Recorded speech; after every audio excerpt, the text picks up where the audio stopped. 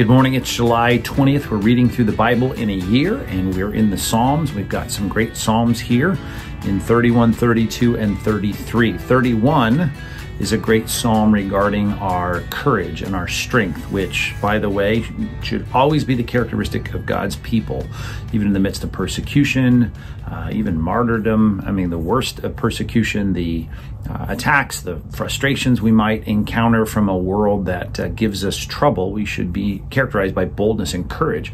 And this is a great psalm about that in terms of God's greatness and his care for us, a refuge and a rock, and that we would be strong and courageous. Even that line in the middle of this, "Into your hands I commit my spirit," you might remember that from Jesus' words on the cross, the very last thing he says there before he dies, and reminds us of his quotation of this passage of Scripture, actually. So I hope that's an encouraging song for you. And the next psalm is Psalm 32, which I trust you've been to many times as a Christian, as you felt the conviction of sin in your life and you've come to God in confession, which is this great psalm that says how blessed is those whose transgressions are forgiven. And blessed, that's the great word asher in Hebrew of joy and happiness, the sense of being relieved that God is not going to impute or hold or account or credit our sin against us. And of course, the key in this passage is acknowledging openly before God,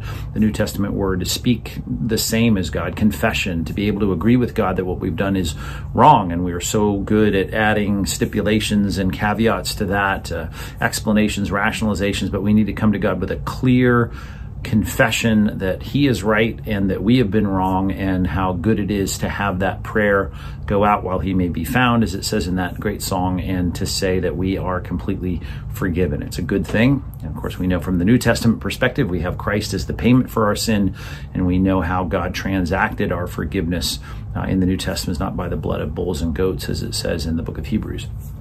Psalm 33, great psalm of praise, shouting for joy over our great God. That's befitting. That praise is befitting, and worship is befitting. It's appropriate to God's people for all that he's done for us.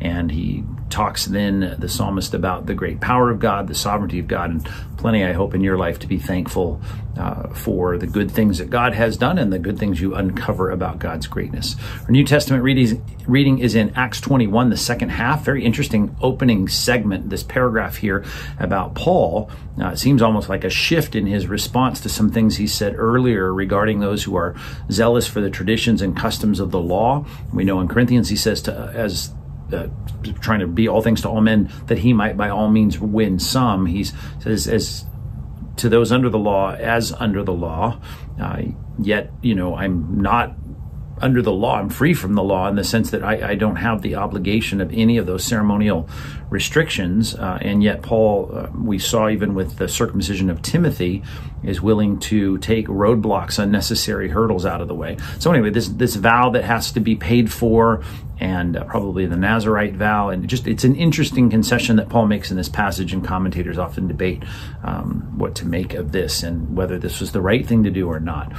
Nevertheless, he ends up in prison. We know that is what was predicted for him. He knew it was coming, and he's going to start his incarceration for 5 years. It's going to carry on, and we get to the end of this chapter, which is an interesting, difficult in some ways chapter break, because it comes right in as he's ramping up to give his defense. And then tomorrow, Lord willing, we'll be in Acts 22 to continue our analyzation, our reading of what Paul says in his own defense. All right, real quickly, our community imperative in Romans chapter 16, I won't take time to read all that goes on after verse 5, but it gets very specific.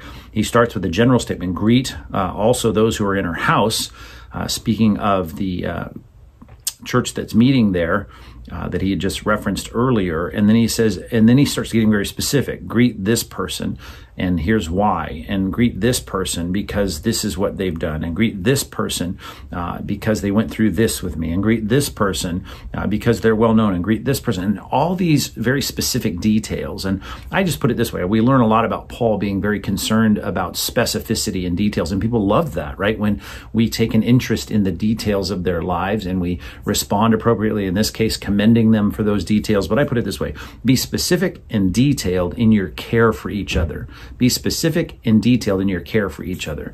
Now, of course, we ought to do that in our prayer lives, but we ought to do that just because we care about people. We care about God's people, and we want to know about the details and issues of their lives. I know we can't do that with everyone, but within your circles, especially that first concentric circle, I hope, in your small groups, the people that you consider your closest Christian friends, take an interest in those details, and be sure you're praying for those details, and that you're willing to care for each other with the specificity and the detail that Paul is putting on display here. Be specific and detailed in your care for each other. We'll be back tomorrow as we continue our reading through the Bible.